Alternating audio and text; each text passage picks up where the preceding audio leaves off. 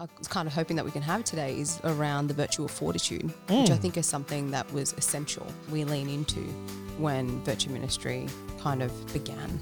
Yeah. Certainly for my own self, there was a lot of anxiousness around starting a ministry, partly because I didn't know what it would take to start a ministry. Like what does that look like? How do I get this thing off the ground?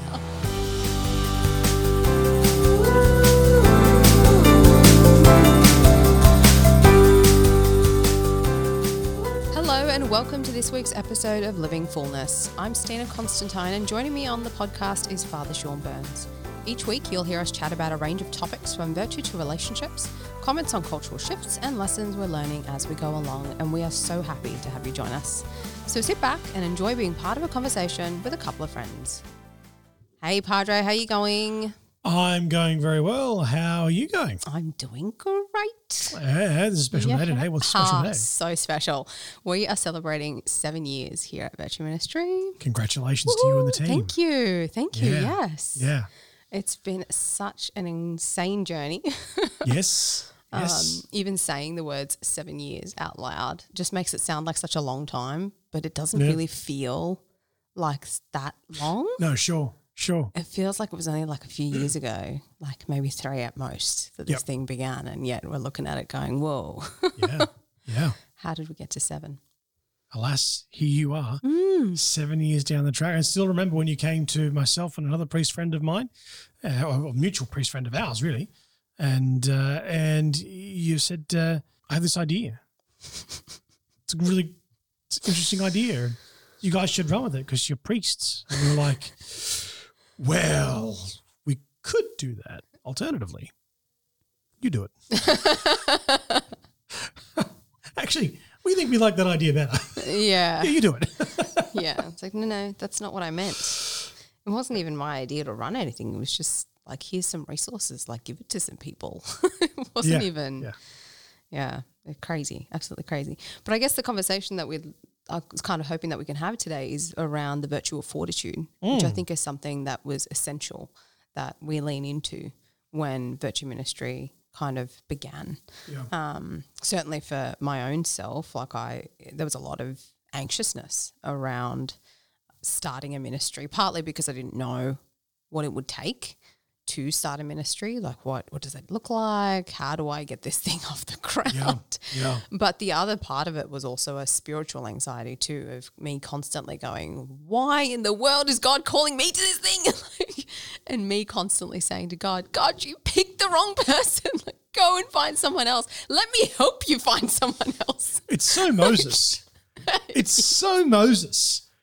Oh, God. It's just, yeah. So I think, this was one of those virtues that I was like, I need to practice this. I need this because I don't know how to deal with this level of worry and concern and fear and all of that. So I guess even just thinking about sitting with that initial fear and then kind of being able to let that go and let God take reign over what he wanted, then the thing that sort of comes next from that initial fear is, well, whose will am I actually doing here? Because you sort of start out, once you've kind of accepted that God will call whoever he wants to call, and you can choose to either go along with it or not, depending on whether you choose to want his will or not. So if you are someone who want to follow his will, then you're going to go with whatever he picks. So if he picks you for this, and you just kind of have to roll with it, or you just do. You just roll with it. But then as you're rolling with it, you then get the question of, for me certainly it was the question of, am I actually doing the will of God or am I trying to do my own will here? Yeah. And so I guess fortitude kind of had to play a role in that too, in helping me to sit strong with actually following the will of God and not just my own voice. Sure.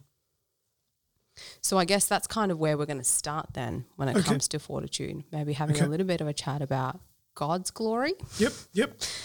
Versus vainglory. Okay. So whose glory are we actually striving for?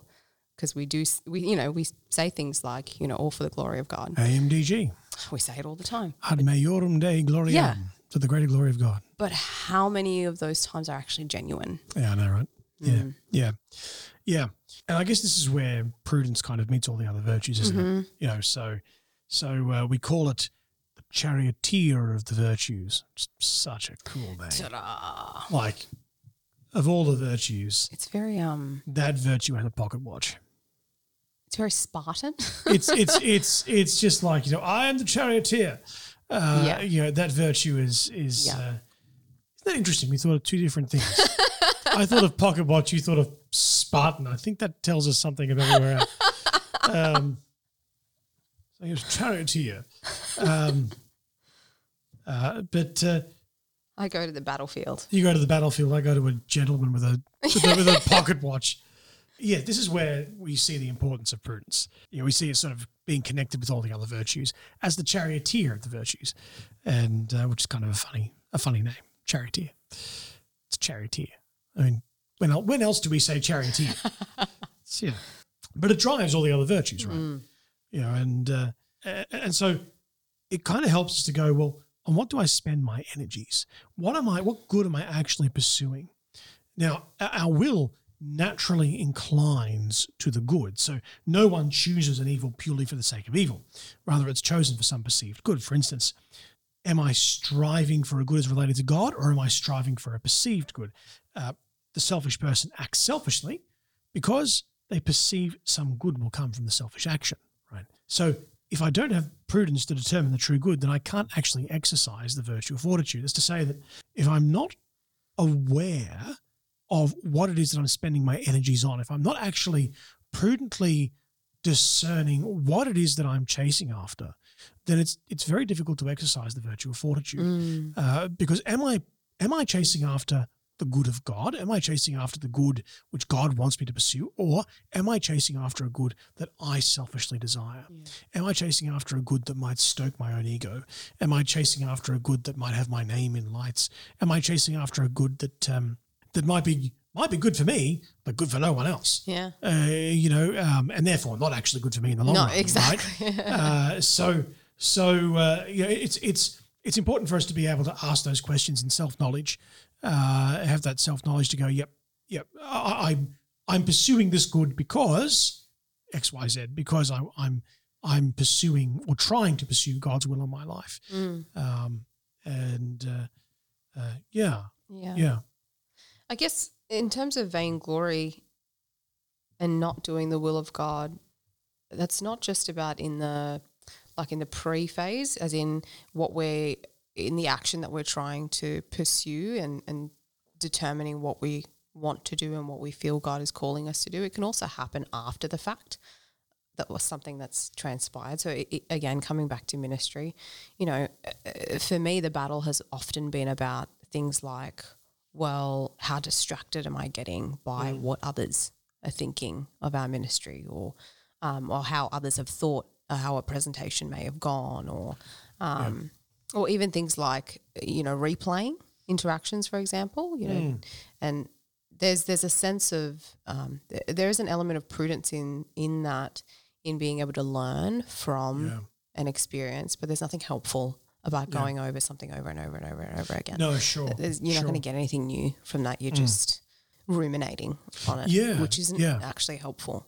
Yeah. Particularly if it's not encouraging you, because then you're actually just allowing, you effectively just allowing Satan room to come in and destroy the courage that is there, exactly, and get in the way of the work that God actually wants for you. So there's no point in sitting with worries, anxieties, fears about what others may think beyond the part where you're judging how well your presentation has gone, or how well a particular work has been received, in order to learn from it to do better for it for next time. I can actually remember not long after VM's inception, and the team sort of became crafted together, and we had that or you had that initial team, which has changed and had various faces over the years. And one of the things that VM was keen to do was to sort of carve out a unique space for itself, and which has wisdom to it, because you want to be able to offer something that isn't already presently being offered, and so that was it was really interesting watching VM go through that stage of trying to figure out its particular niche. But I can recall several conversations where, we'd say, oh, look, I might recommend talking about this particular aspect. No, look, somebody else already talks about that, and they do it much better than we do it. Like, yeah, but is God calling VM to speak about this issue? Because virtue is your thing. That's what VM sort of looks at. So is God calling you? Yeah, but somebody else is already speaking about it. And I think that there was perhaps a level of reticency to go beyond the I guess go beyond the comfort zone of 100%. Hey, we're comfortable in this sort of character development area right here, and this is sort of a niche that we can carve out for ourselves. Let's just be comfortable here. It's like, well, actually, what if he's calling you to also have a niche in some of these other areas too, where you can speak about this uniquely in a way that only you guys can? Everything from marriage or relationships or whatever else. And so that was an interesting thing to watch in terms of that development, is that sometimes also, as well as ruminating on a particular talk or that sort of thing, there can also be there may also have been this sort of a hesitancy to take up that stepping outside of the comfort zone, because what if these other groups look at us as stepping in on their turf? What if these other groups look at us as, and it's like, well, actually encroaching on their space. Yeah, encroaching on their space. It's like, well, I think we're, if we're really working together and we're working together for the glory of God, that's not going to be an issue. And that, I think that took time for the team to learn and grow in. And I don't know whether it was so much a fear of encroaching on someone else's space as much as it was, no, there are other people who actually do this much better than we do. Let's use them. Yeah. Because they already do this really well, maximize on what's already there rather than us doubling up on what already exists. But there certainly was some hesitation around stepping outside of what was originally VM's mission and goal, which was very much focused on the character development side of Virtue. We did a little bit on relationship, but didn't go anywhere near as far as we're going now. Yes. And part of that was that learning curve for myself as the one leading the team. I wasn't ready to go there.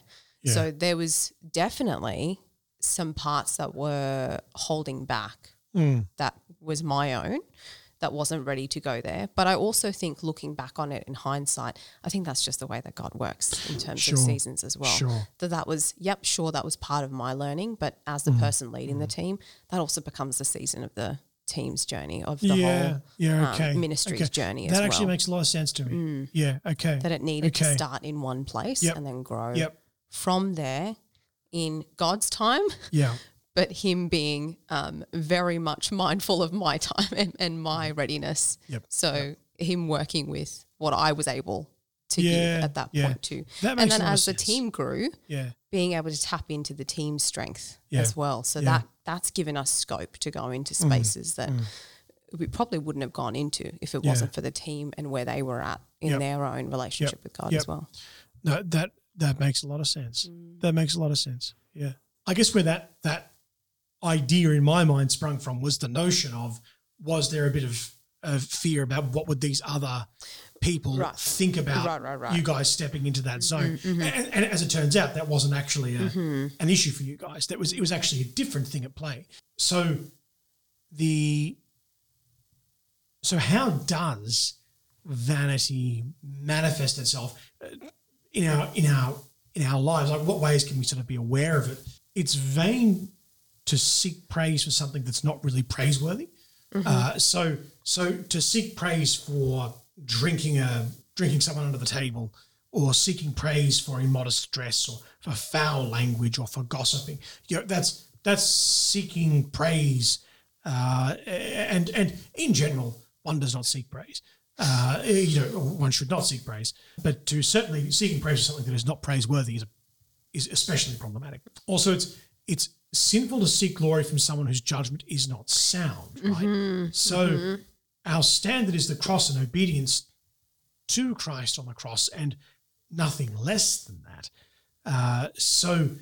To seek glory from someone who, even someone who might be, even for someone who might be a really good person, to seek glory from someone who might be a mentor or might be someone who's really important to us. It's always lovely to get praise. It's always lovely to get affirmation. Not down on that at all. That's really cool. But glory is a particular thing. It's a particular thing of its own accord. Glory can only be given by God. It can only be bestowed by God. And if we're looking for affirmation from someone, yeah, fair. I get that. In relationship, that's often an important thing. But when we're looking for glory, one, in the words of St. Paul, one can only glory in the cross of Jesus Christ. This is the only place that glory legitimately comes from. And then also sort of an indiscriminate vanity, so sort of a social media style of vanity where there's a care about the praise of others rather than the action which might draw praise, if that makes sense. So doing something in order to garner praise rather than doing something which is praiseworthy for a good for a good reason and a good purpose. So that's the way that it can manifest in our lives, and I'm sure, I know as a homilist and a speaker, that's something that I'm always trying to be cautious of, and I'm sure for yourselves as speakers as well. Those things are always things that are in the back of your mind. Is okay, who am I doing this for? Am I doing this for my glory? Am I doing it for any adulation? Am I doing it for what am I doing this for? Absolutely. It's one of the questions I ask myself anytime I get asked to speak anywhere. Yes. Is if I am to take this up, who would I be doing it for? Yeah, nice. Am I doing it for me, or am I doing this for God? Yep. If there's a part of me that says, I want to do it because I want to do it for me, then I go, okay, God, let me sit on this for a little bit longer. Yeah. Let me make sure I actually hear you, because sometimes in those moments he will go, I actually still want you to do it, but I want you to do it for me. But right now your thought and heart is ordered wrong. So I don't want you to say no, but I want you to sit. And other times the answer will be no. I can't do this because I'm only doing it for me. God doesn't want me to do this. I'd only be doing this for me. Yeah. So it becomes exactly that. It's one of those questions for clarity of discernment. Yeah, absolutely. Another aspect of fortitude is constancy. It's absolutely essential for perseverance. So, if we want to avoid temptations to waver, and we want to avoid putting our efforts in everywhere else, we want to be able to stick to whatever it is that we've been asked to do. So, if I'm writing a talk, for example, and I've got a talk that it needs to be written because I've got a presentation in about 4 weeks, well, then the time that I put aside to write on the talk needs to be to write the talk. It can't be to go and reply to 10 people who've asked for a speaking engagement, or go and do some editing for the podcast, or write some more content for the podcast, or whatever. Not even if I put it down to, but I've got writer's block. I don't have anything coming at me right now. Like, I'm not practicing constancy if I do that. Yeah. All I'm doing is giving myself more and more practice space, not to remain constant to what I've been asked to do, and the time that I've put aside to do this particular thing. And I've done it purely because I've become distracted, and because stepping away from this space is more comfortable. Yeah. Because sitting in the uncomfortable of, I have writer's block, I'm struggling to write right now, nothing's coming to me, is really hard, particularly when you're someone who has a lot on your plate. You can feel a lot of pressure to use this time more productively. Absolutely. Which can look like, well, don't do this right now. Go and do something else. Right. Absolutely. That you're speaking into something that I at the beginning of this semester, this university semester, I had a conversation with my thesis supervisor, and it was that my page was blank and the cursor was just like, you suck, Vance. You can't write anything, can you? It's just like, I just want to be away from this. I just want to be away from it. I remember talking to her on the phone, and I'm like, look, I'm just staring at a blank screen and I don't know what to do with it. And it's just driving me mad. And she just goes, just do it. Just sit there and do it. Oh, she said it in a German accent. Of course she did. And so, and just do it. Just be constant at it. Just do it. Don't leave it. Just be there. Sit in it. Deal with it. Just persevere, which we're going to come to soon. But I think there's something in that. Like don't leave the thing just because it's hard. Don't get out of Dodge because I'd rather be doing something else. I feel like I could be more productive in another space, which given parish duties, We all have competing priorities. Yeah, exactly. We all have things that want to pull us away into other things. And there are lots of things that everybody has that are really, really important. That's right. But if we've carved out a space for a particular thing and then we constantly go against that particular thing, well, we're not practicing constancy at all. Which means that we're not practicing how to sit with what's hard and challenging, which means that we're not practicing fortitude. No, right. But also this is where perseverance and patience come together as well, because if I've got something challenging to do, well, I need perseverance to kind of do it and get through it and stick to it. But also if there's a part of that challenge that feels hard or like I'm missing out or gives some element of sadness, which you spoke about in a previous episode, that's where patience comes in. Yeah.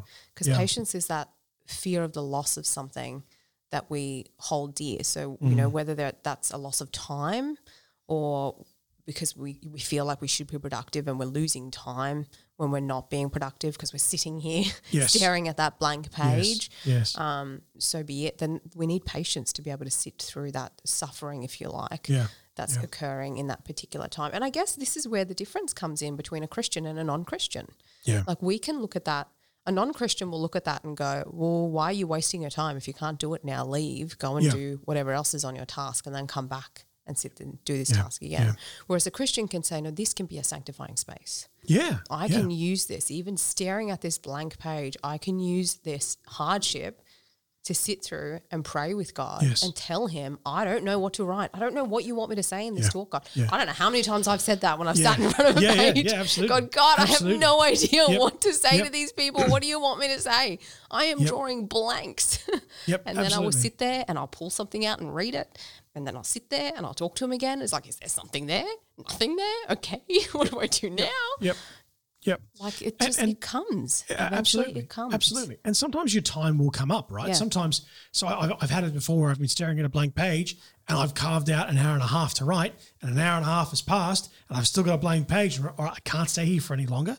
I have to now move to the different things that I have. I've got something else that's set aside. I've got to move on. But Lord, we're not done with this.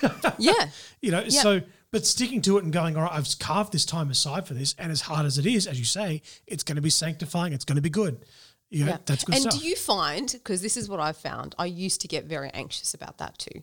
When I'd get to the end of my time and I had somewhere else that I needed to be and I'd be like, Lord, it's not done and this thing needs to happen now. Like I don't have time. I am working on time that I don't have. So when is this going to be done? Because, this thing needs to be presented next week and I need in 2 days from now, I need to be practicing this to be able to present the following week. So when is this going to be done, Lord? And so I'm panicking because it's not happening on my time and yet it comes together. Yeah.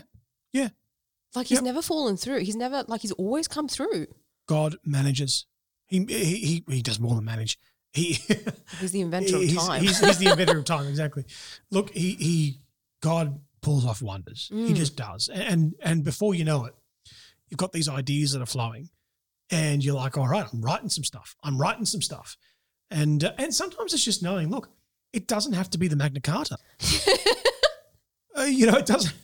It doesn't have to be some awesome work. It's as again, my thesis supervisor, she's like, Father Sean, this is not your life's work. Yeah. Just chill out. I didn't say chill out, but just relax. It's not your life's work. Just write. And if I think it's awful, I'll tell you, but just write. And so that's actually sometimes a really good way to go. Is just like, all right, you know what?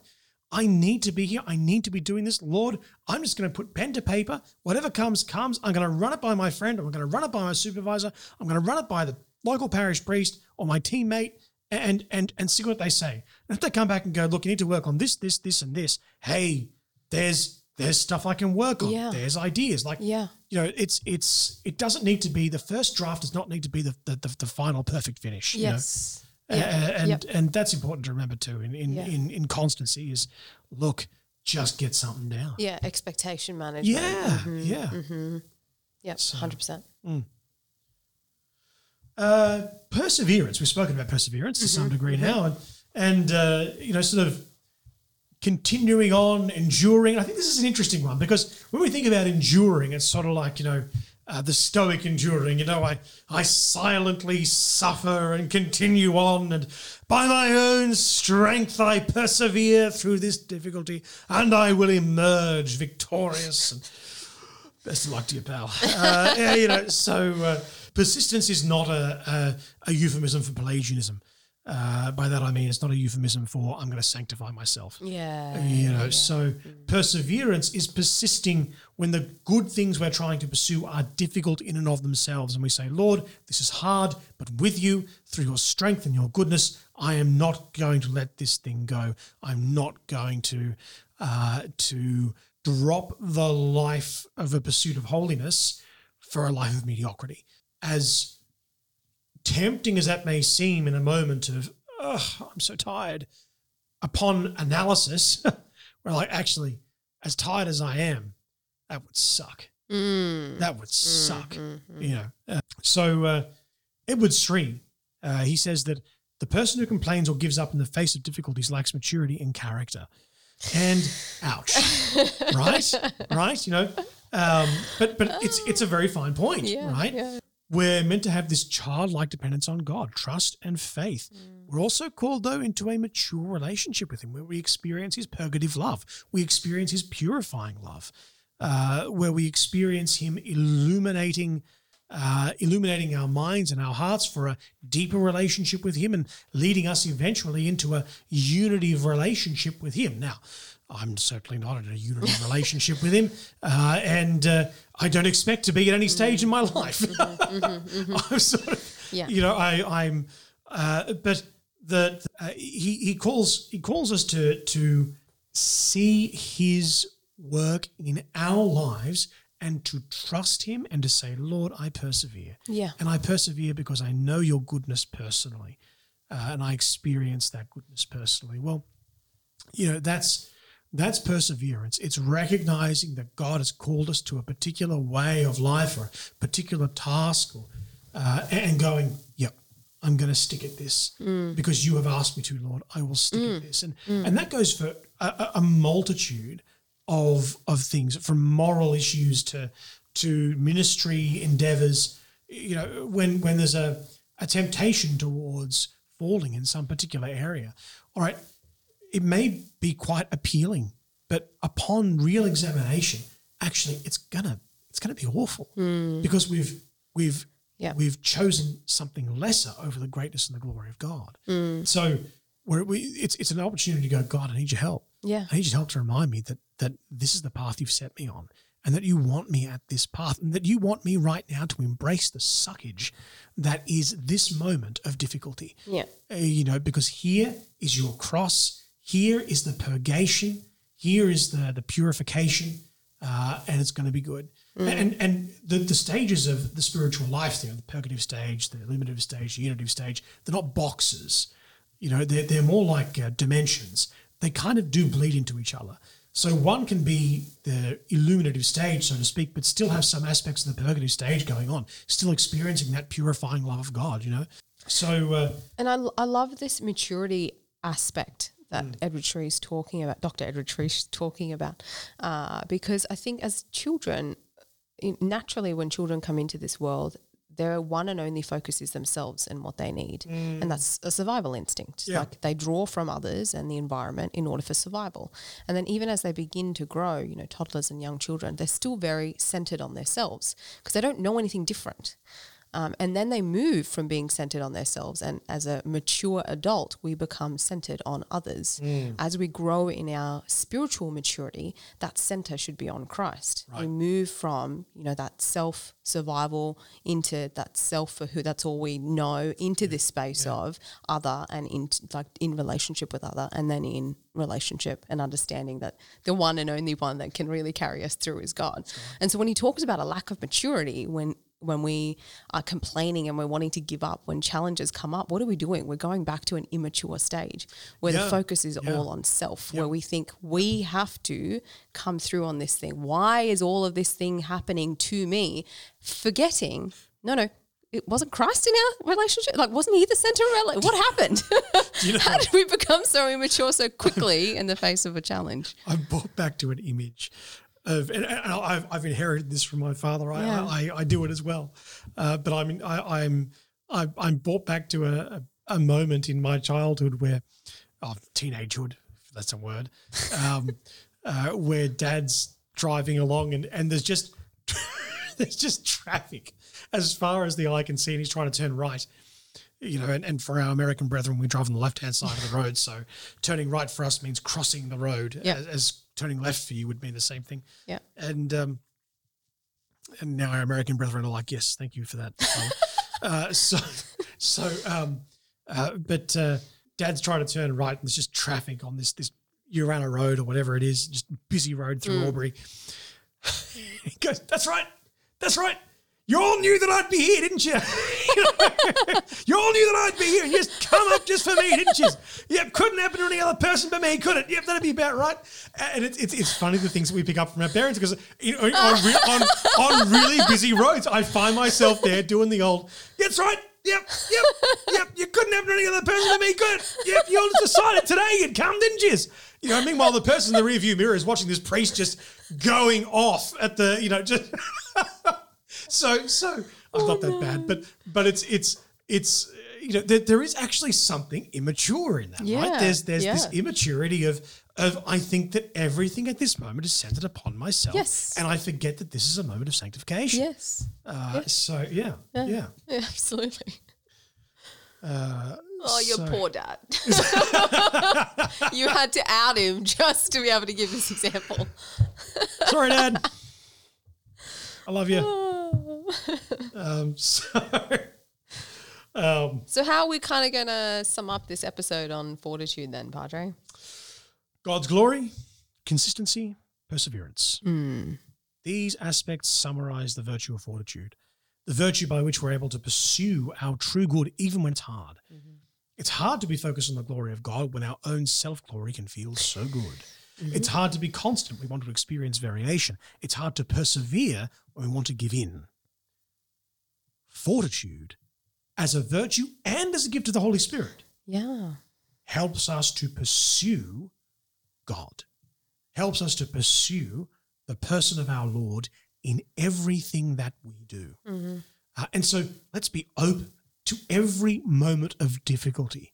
To every moment of difficulty, let's be open to, this is a moment that the Holy Spirit is calling me to exercise this gift of fortitude, and through that gift to develop the virtue, the habit of persevering in the name of Christ. Yeah. Love it. Rock on. Love it. Thanks for joining us for another episode of Living Fullness. We hope there was something there that was useful to you, or at least made you laugh. That too. Laughs along the way. Exactly. Before we go, a truth, beauty and goodness for the week, Padre. Yes. Well, for me, it's a little resource. Written by Venerable Mary Potter. She's one of our Australian venerables, and she began a order called the Little Company of Mary. And they do a lot of hospital work, working with the elderly, the sick and the dying. And she wrote a book called The Spiritual Teaching of the Path of Mary. And that book is a summary of St. Louis Marie de Montfort's True Devotion. It's really, really beautiful. And I'm so proud that one of our Australian greats wrote it. That's so cool. So it's available online. You can purchase it, have a look, get it, pick it up. It's really worth a read. Very, very beautiful. Love it. What about yourself, Stina? For me, it's the team, really. There's a new life happening at the Virtue Ministry team at the moment. We've had some changes. We've had some that have come and gone, and new seasons that are happening for some of our team. New children for some of our team, so babies along the way. So there's a new season happening, but also in the season of the ministry's work as well. There's obviously a new direction that Virtue Ministry has taken this year as well, and the seeds that we're planting and watering. It's a beautiful season to be in, to watch the team nurture this space, having gone from joining at a place where we were working with young people and youth to now embracing working with adults and seminaries. It naturally takes a shift and a change. Of course. For some that was easy, and for some that was hard. So it's beautiful to see the team really nurturing this space now. So my truth, beauty and goodness for the week is the team. That's really cool. You guys rock. Yeah. Congratulations, VM. Yeah. Praise God. Amen. Thank you so much for joining us for this week's episode of Living Fullness. We will catch you again next week, but until then, Vellum Press. God bless.